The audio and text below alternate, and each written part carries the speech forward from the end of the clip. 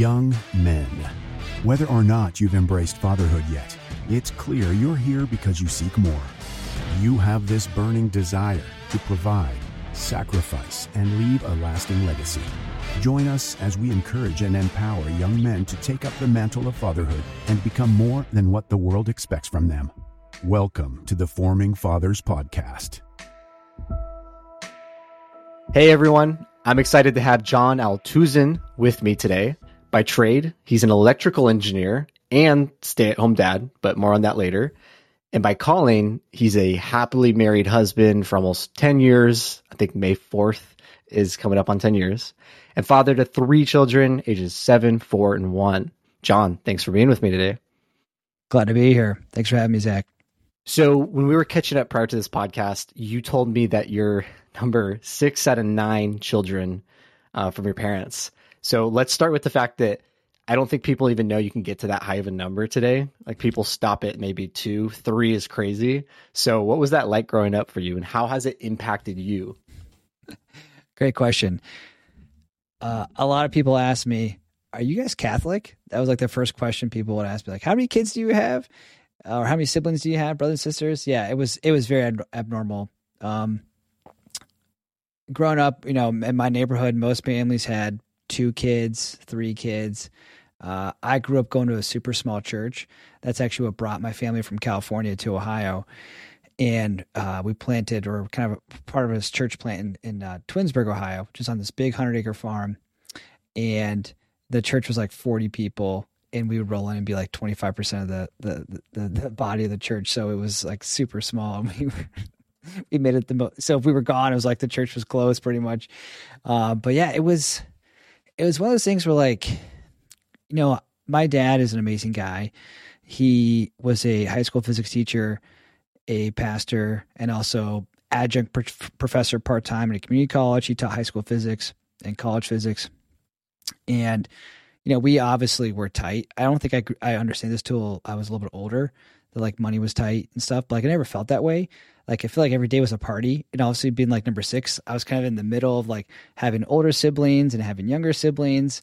So like I remember friends always asking, like, growing up, I think like as an adult and having kids now, people are like, so like how many birthday parties do you have? Like what was the rhythm of birthday parties in your house growing up? I'm like, we didn't have like birthday parties. Like just my family was like a party. It was like you had 10 bodies, 11 bodies, in a room for every birthday celebration. And if you had a couple friends or, in-laws or whatever and from out of town, you had 15 to 20 people there with like no sweat or planning whatsoever. So, yeah, I'd say growing up, obviously there was sacrifice, but it was awesome. Like we always had people to play with. I had a younger brother. I had 2 older brothers. I grew up with 5 sisters. That was interesting. There's just so many unique things. But the funny thing is, one of my good friends from college, I went to Grove City College, which is a private Christian college and notoriously known for having a good population of homeschool people. And one of my good friends I met, because like it was like one of the things I always kind of brag. I'm like, oh yeah, I'm one of 9 kids. Like it's kind of like your 2 truths and a lie thing. Like, no, you're not. And one of my good friends was like, oh, I'm actually one of 12. I was like, what? I've been outdone? No way. This is impossible. So that was one of the few rare times where someone's like, oh, you have 9. You're one of 9. No big deal. I'm one of 12. Like, what are you going to do about it? So funny story there. So cool, John. I also mentioned professionally that you're a stay-at-home dad, but you're also an electrical engineer, and you've actually kind of bounced around doing a lot of things. Mm-hmm. There's more to this story. Can you tell me about the journey that you had and how you got here? Yeah. It was a journey where I had to wrestle with pride, honestly. So, growing up, parents always valued education. Did well in high school, went off to college. My 2 older brothers are mechanical engineers. My dad being obviously a high school physics teacher, math and science were very important for us. And he always joked, he's like, you're not going to go to school and get a degree in underwater basket weaving. He's like, I'm not going to have my kids do that. So he was like, you got to get a degree where you're going to get a job, or at least have the opportunity to get a job. And so, I knew I was going to some type of math or science study, and I didn't want to follow my brother's footsteps. And I always had kind of an affinity for the electrical stuff. So I pursued electrical engineering. worked really hard. I'm not someone who is naturally like a genius or gets it right away. So I had it was sweat equity to get that degree for sure. I was first one in the library when it opened on Saturday morning. They're closing down, the student area at 1 a.m. Most weeknights, just putting the hours and the time in to get there. And so after that journey, it's kind of an interesting career journey for me. I don't know. Do you want me to tell my whole career journey here, Zach, or do you want me to kind of just tell more about the transition Let's dive in, because I think it's interesting for guys listening to see where you were and then what happened along the way. That you were telling me about. Yeah, for sure. Yeah. So I graduated Grove City College, degree in electrical engineering. And I guess I need to back up a little bit. And this is kind of where, like, as a guy in your young 20s, like, you have followed this trajectory of, I go to junior year of high school, I go to senior year of high school. Okay, most people go off to college. I go to college, I get the degree. And then, like, after that, it's like, now what? Unless you go off to grad school, or maybe you're in a trade, like an apprentice or something like that. It's kind of like you're kind of aimless. It's like, where do I go? What do I do? And so I actually had a job lined up my senior year of college to work for the Navy, to be a civilian engineer for a place called NAVAIR, which is at Patuxent Air Station in, I believe it's in Maryland or Connecticut. I can't remember exactly, to do comm systems for Navy SEALs and Special Forces. It was a really cool opportunity. But they went through some kind of hiring thing, and they had to rescind my job offer. And so they had rescinded my job offer. And this is when I'm on Christmas break now, my senior year of college. And like, I was like coasting. I got the job, like ready to rock and roll. And I remember, so the company I joined after college was called Lincoln Electric. And 2 weeks prior, they had reached out and said, hey, we'd love to have you come and interview on site. We think you'd be a great candidate, blah, blah, blah. And I said, no, thanks. I already accepted a job. Thanks, but no thanks. Well, then I called them back. I was like, hey, I had a total crazy situation happen. I am home on Christmas break, and their headquarters were like 45 minutes from where I was living. I was like, hey, I'm home. Like, what can we do to make happen? They're like, that was like on a Wednesday, and they were having interviews on a Friday. They're like, I don't know. Let me see if we can do something. They called me the next day, like, hey, we got you in. So I came up there, I interviewed for engineering and for a sales position. I just kind of like threw out there like this, like technical sales. I'm an engineer. I'm going to be designing circuit boards.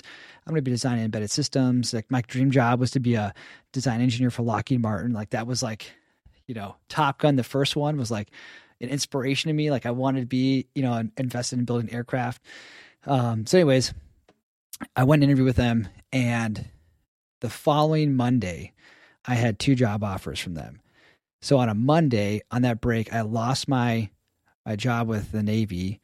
I called them on a Wednesday, interviewed on a Friday, had 2 offers that following Monday. It's just like total, like, doors closing and doors opening. Just like one moment you're devastated. You're like, what just happened? I thought I was moving to the East Coast, and now I'm like going to be in the Midwest being in the welding business. Like, what? So anyways, I had 2 offers. And I have 2 older brothers, some mechanical engineers, like I mentioned.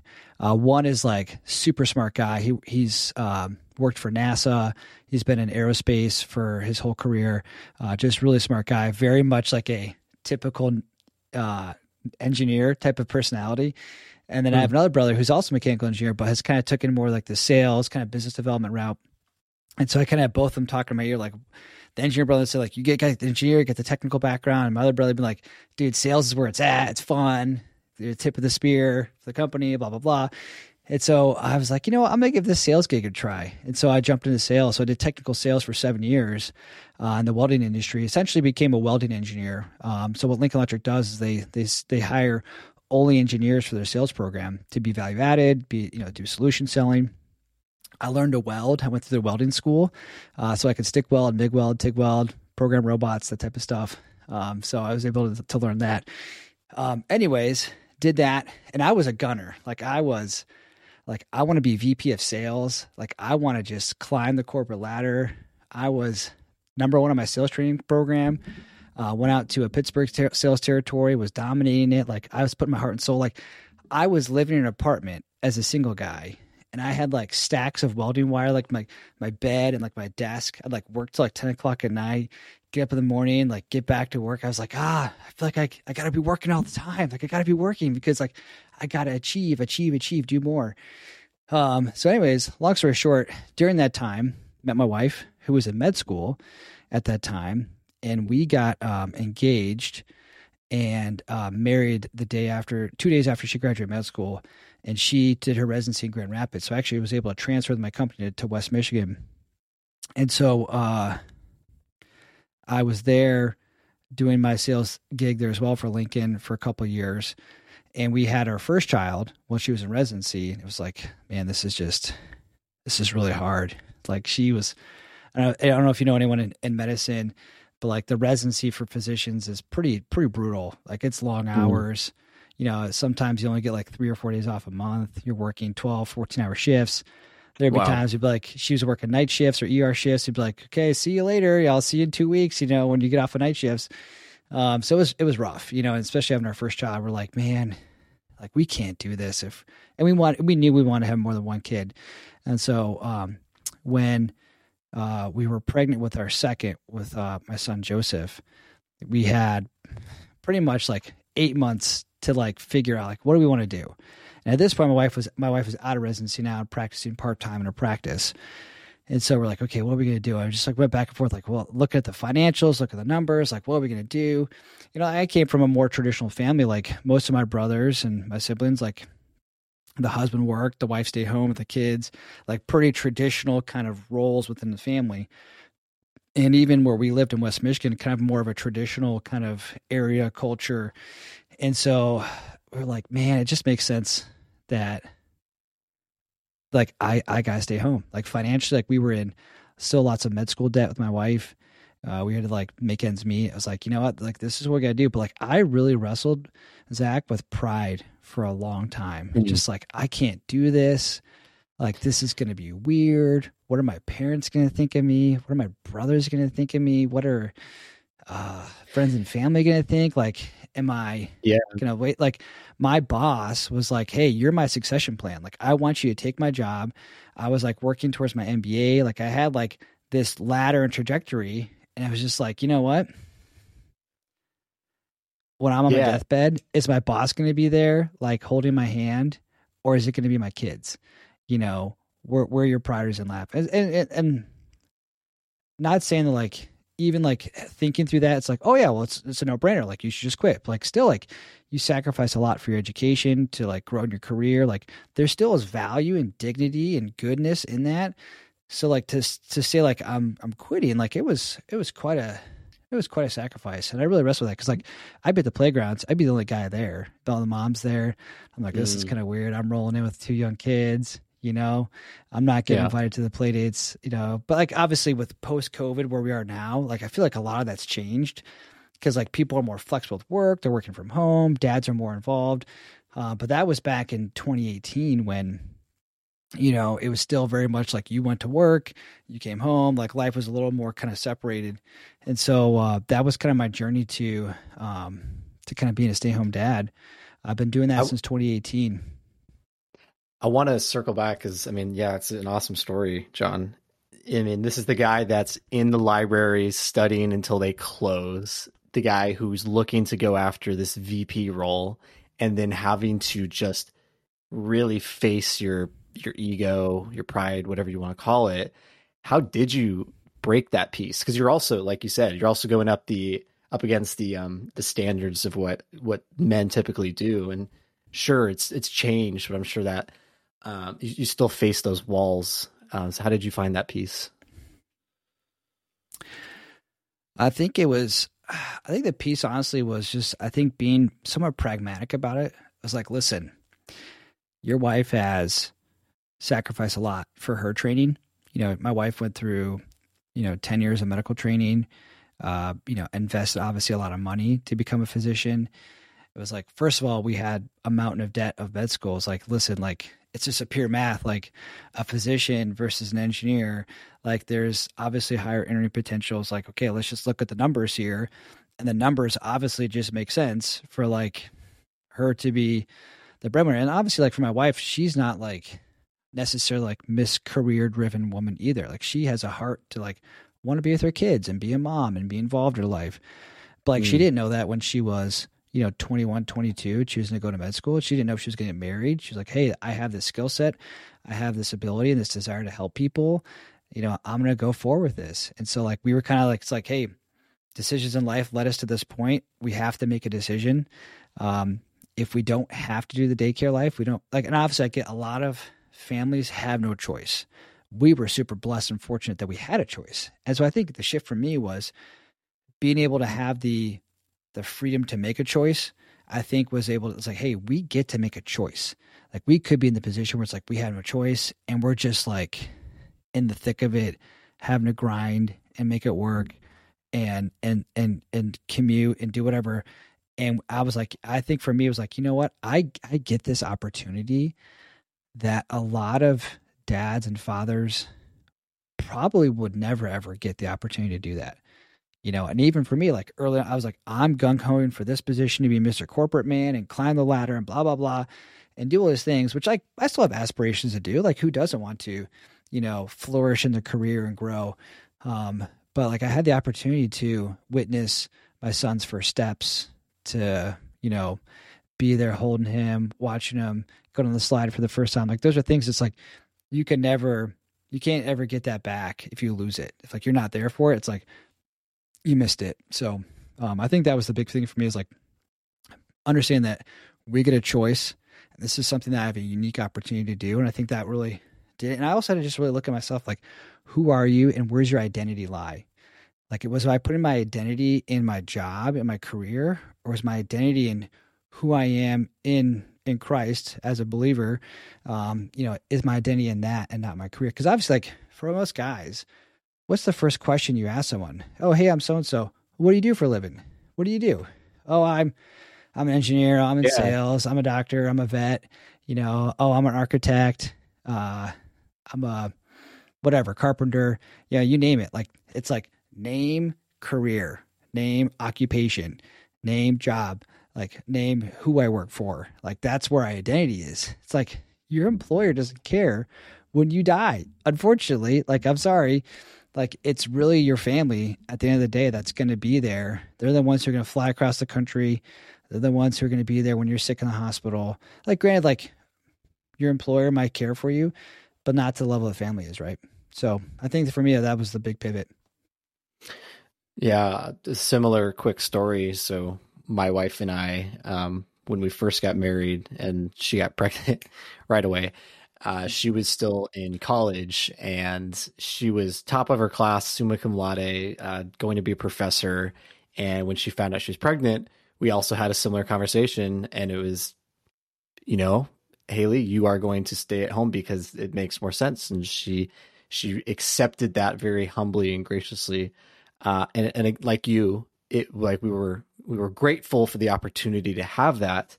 But I think it's important to still have that conversation, because we like you, didn't want to go the daycare route if we didn't have to. We wanted to be part of our kids' life as much as possible.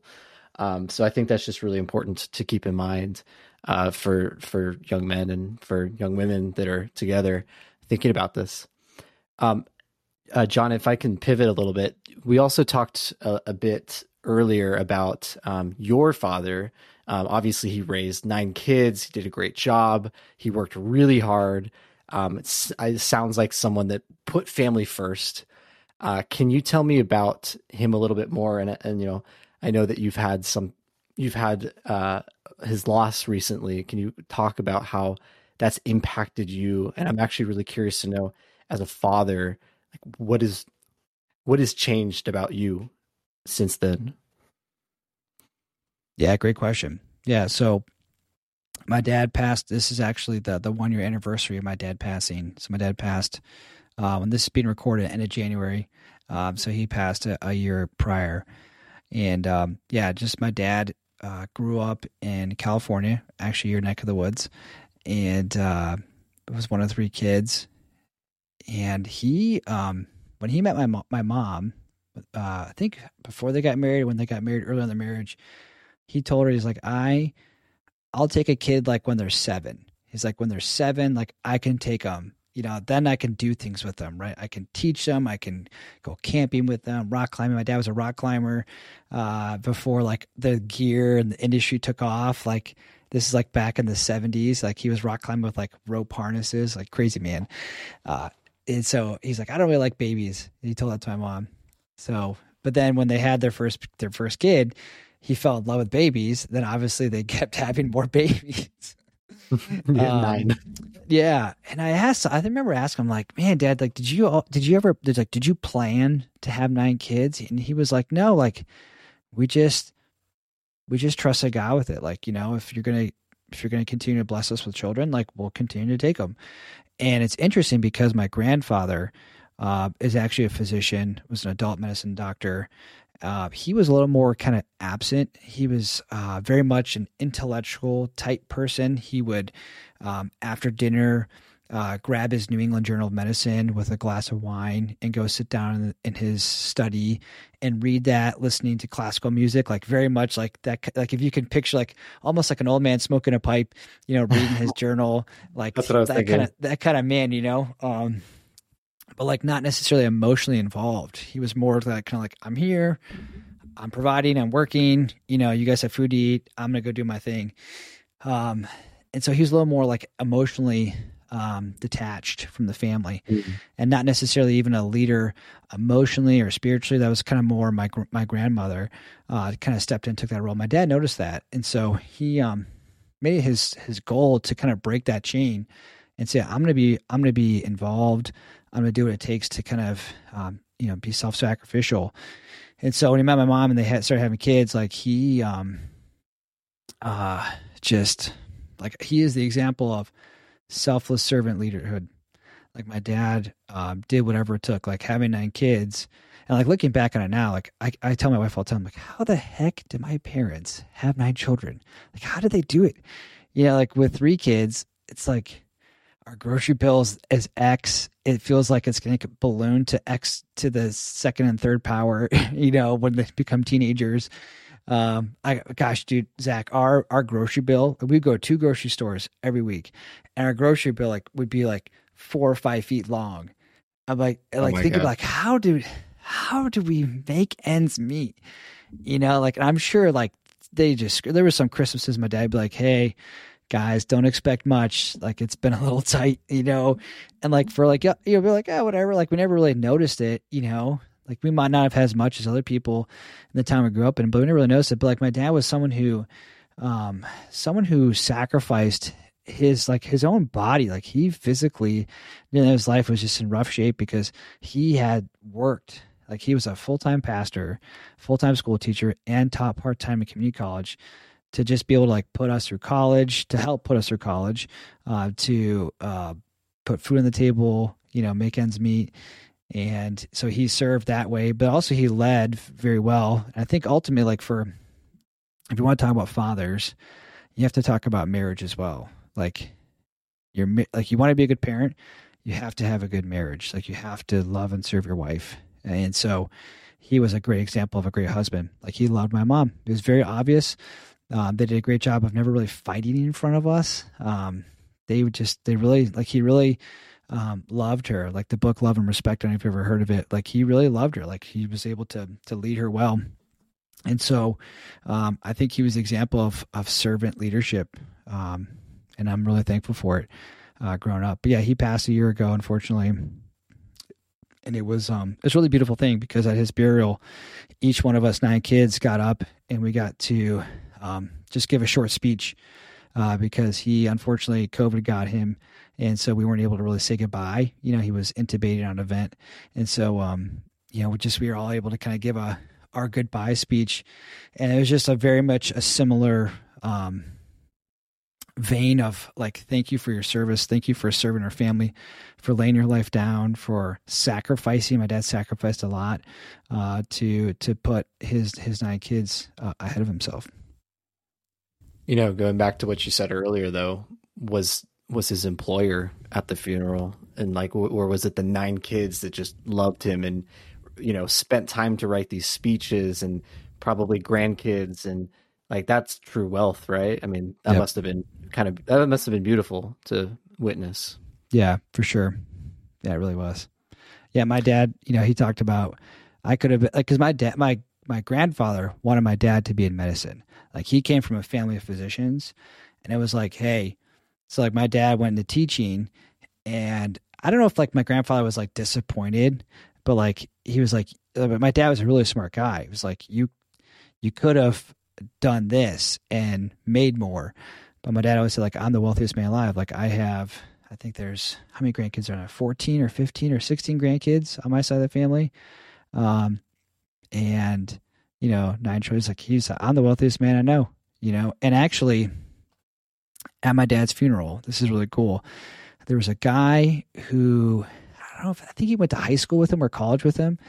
And he had, he was like, I think he was in ministry, and he had rubbed elbows with like Ronald Reagan and like very high level people, has been like in very high prestigious areas of like in DC and government. And he's like, I've rubbed elbows with very prominent, influential people. And he said, your father was one of the wealthiest people that I've known. And I thought that was just a really profound statement to hear that. It just really blessed me to hear that. Like, it wasn't money, man. It's about relationship and family. It comes down to it. I got chills hearing that. I mean, I honestly, I think guys deep down know that's what they want. That is the wealth that they seek.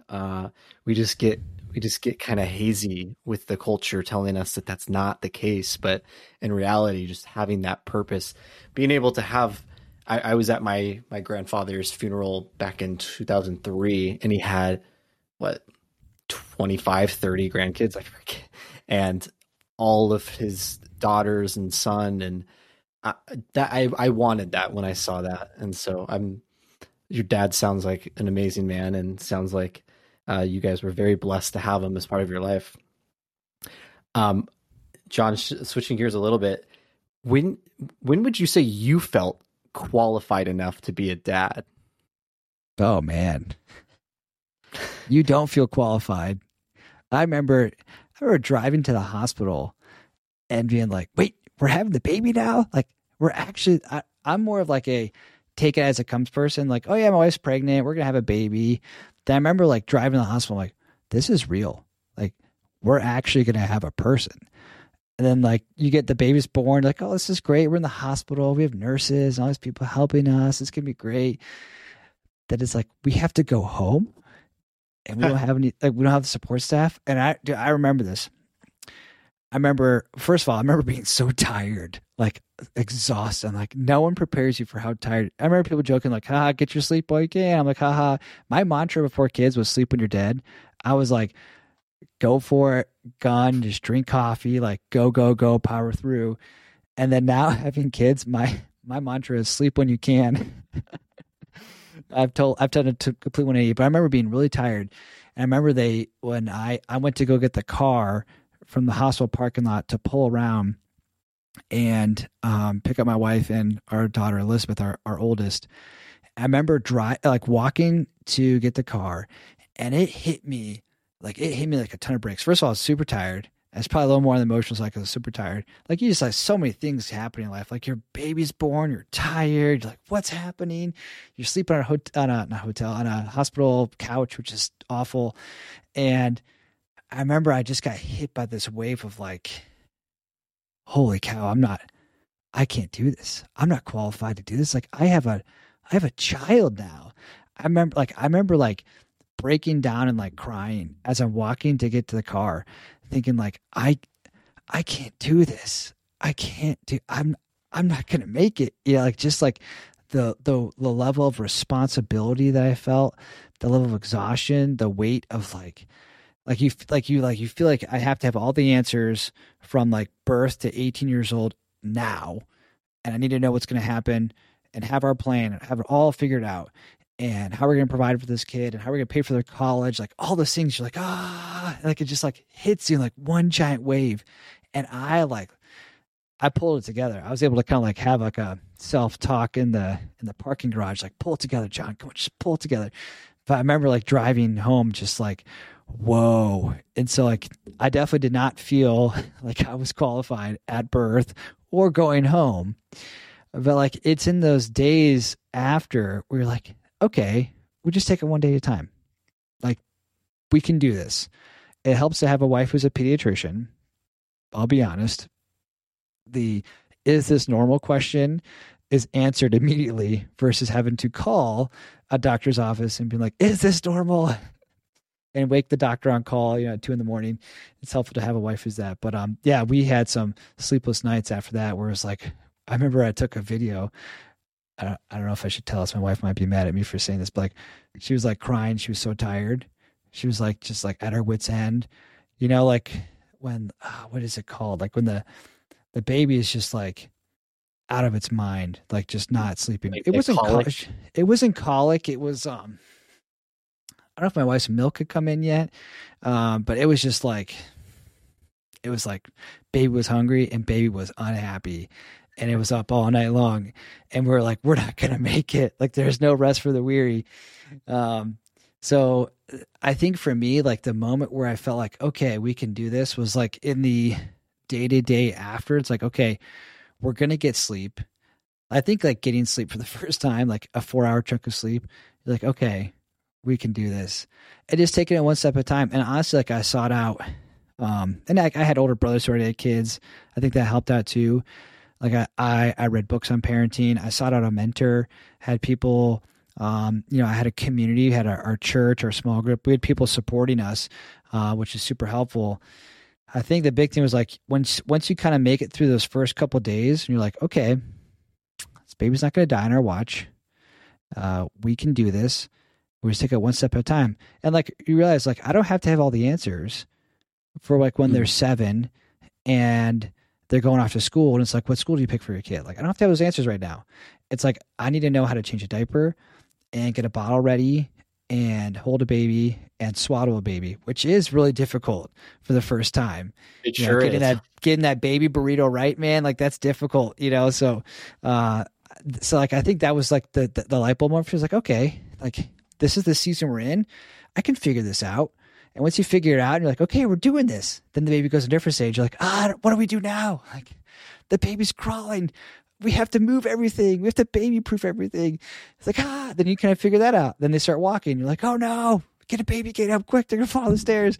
Then you have to so you kind of go through those stages, then you're like, okay, we could figure this out. We could do this. And so I think for me, it was like after the first couple of days realizing, okay, one step at a time, baby steps. Because like, and other dads I've talked to have echoed the same sentiment. You're never going to be ready.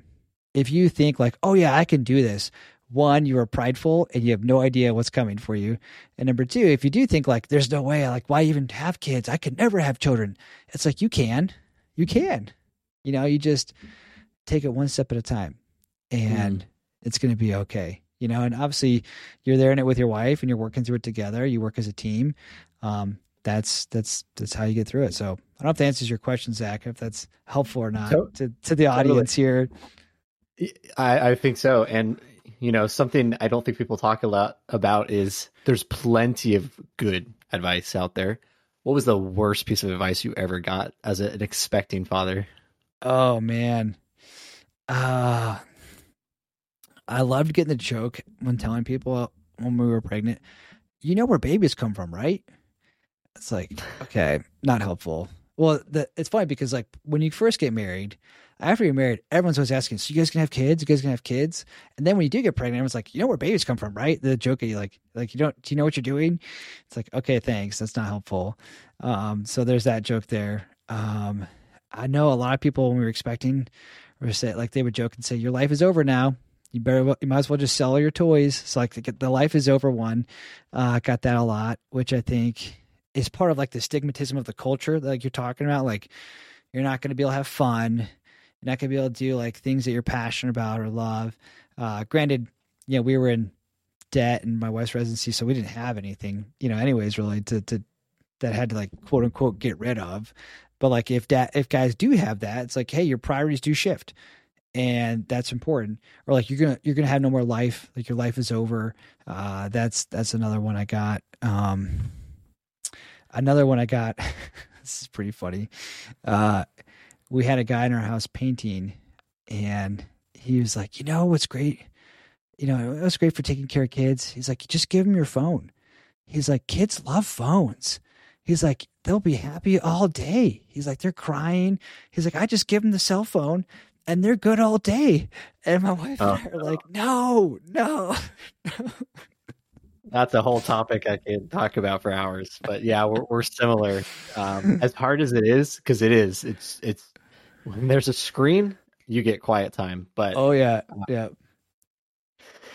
So I think a lot of guys listening will think, wow, John's really got it together. You were really successful and then made a very humbling decision, and still really, like, you and your wife have just been raising your kids well, raising them right. And that's probably not the full picture though. We struggle probably quietly a lot.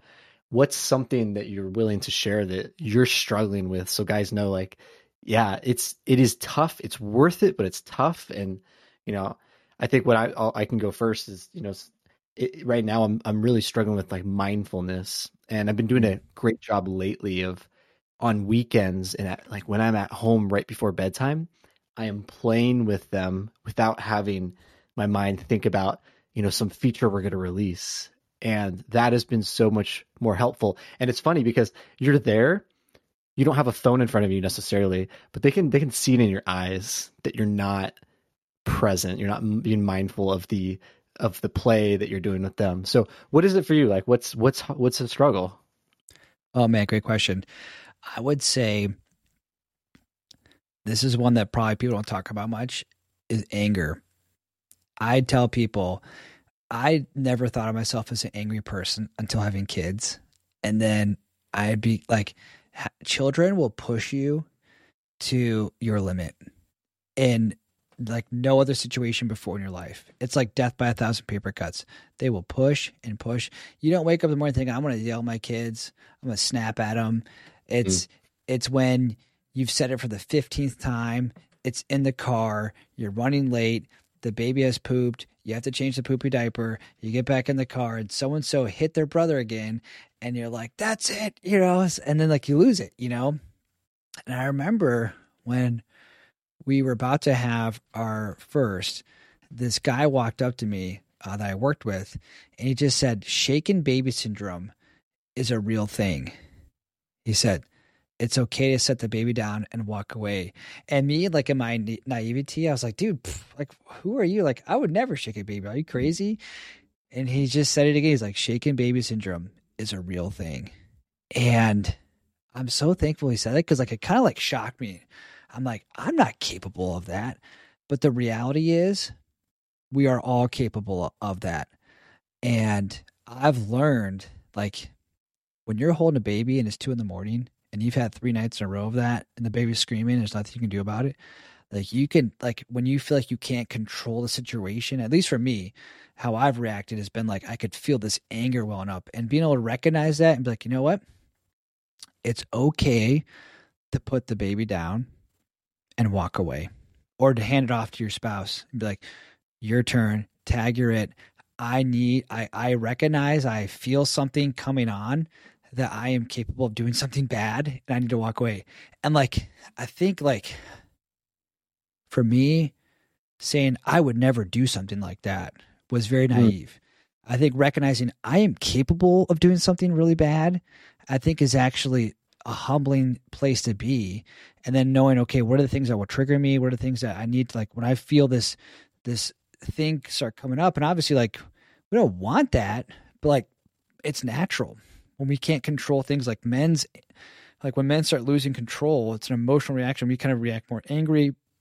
Women typically react more with sadness or crying. They just cry and hold the baby. Like, I can't get the baby to stop crying. Men are just like, why aren't you not stop crying? And so I think for me, I think the thing that I've struggled with is anger. Not saying that's a thing I'm proud of, but I think a lot of guys do. And you don't wake up thinking, I'm going to snap at my kids today, but it's just like, I don't want my kids to be like emotional weathermen. Like, how's dad doing today? Should we walk on eggshells around him, or is he happy today? Like as men, like we need to be, for our kids, like emotional well-being, like we need to be consistent. And that is, I think, just putting in practice and putting safeguards and knowing like some healthy boundaries, like of situations that might be tough for you, and being able to kind of check out and say, hey, honey, can you take over for a minute? I need to go for a walk. And just like, I've been with the kids for 7 hours. Like, I need you to just take the torch for just a few minutes, or vice versa, So I think that's been something that I've struggled with and recognize and continue to try and work on. It's similar to, you're not ready for fatherhood ever. You just become a father, and then now you're ready, quote unquote. So much like that, you realize all of the things that you didn't think you could do that you can do. That's positive, but then you get to have that mirror of, here's the things that you actually can do, don't do because they're really bad. I understand that completely, especially the late night anger is a tough one. So sometimes it's just like, okay, cry it out for 5 minutes. I need to walk. John, so thank you so much for letting us really be on this journey with you. Talked so much about your life, about your father, and about your kids, and it's just been a real inspiration. Before you go, though, I have one final question. This is something I really want to ask all the men I speak to, because it gets to the heart of the Forming Fathers movement, which is, it's hard for me, especially as a younger guy, not to see this growing trend of men rejecting, postponing, checking out of the idea of fatherhood for all sorts of reasons. And I can't really blame them. There's so many voices on the other side. The culture is saying it's not worth it. You're not going to find meaning. And no one's saying, I invite you to be a dad. There is purpose. There's meaning. So if you could speak to young men and tell them why they should embrace fatherhood, what's like that one piece of advice you want them to walk away with? Ooh, that's a great question. I don't know if I can do it in one piece of advice. I'll break up a couple ideas that I have. One, from a spiritual perspective, if you have a faith background, I think if you look at what we were created to do and how we were called to imitate the Creator, there's a lot in Genesis that talks about Adam, and if you dig into the Hebrew of Adam, there's a lot there that talks about that. Really, the root of it is we were called to remember and to move. And God has wired us that way, and we've been called to be, fruitful, multiply. And God wants us. That's part of His plan. It's not for everybody, but for men, there's purpose in that. From more of like more of a pragmatic standpoint, if you look at your life 30, 40 years from now, I think the deathbed scenario is a good scenario to kind of work through. It's like, when I'm on my deathbed, like, who do I want surrounding me? Who is going to be surrounded by me, or surrounding me, excuse me? Who's going to be surrounding me? Is it going to be my coworkers? Is it going to be my boss? Most likely not. Not to downplay work by any means. Work is important. There's dignity in work. I think like your dad mentioned in your last podcast episode, like, being a father makes you a better employee. You're able to empathize with people better, serve better, work better in teams, understand humility. There's a lot there with that. So I think fathers are fantastic employees. Doesn't mean being I think your dad made a great point. Like, just because you're a father and you have a family does not mean you're by any means not a more as productive or team player, committed employee. I think that's a great lesson, and we shouldn't lose that. But the deathbed scenario, I think, is something to think through. Like, who do you want to be, and what do you want your legacy to be? And I think that, and then kind of work backwards from there. Like, okay, well, what does that look like 10 years from now, 5 years from now, 2 years from now, 1 year from now? Like, am I the kind of man that someone wants to marry? Like, if I'm not in that spot, then I'm never going to have a family. And then you do get married. Like, am I the kind of man that can be ready to step into this responsibility? You're never going to feel ready, but you got to kind of have some items in your house in order. And so I think walking through that scenario, I think would be super helpful. And number three would be, get older men in your life who have walked the path ahead of you, who can demystify a lot of the fears that you have. Because I think a lot of us have fears, and deep down, us men, we have the "am I good enough" question in the back of our heads all the time.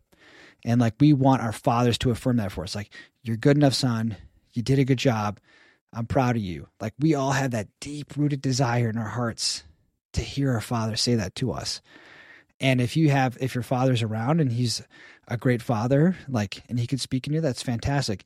If you don't have that, or you're not, close with your father, like, get a mentor, someone in your life who can walk with you and help demystify. Like, hey man, I'm afraid. Like, hey dude, we had that same problem.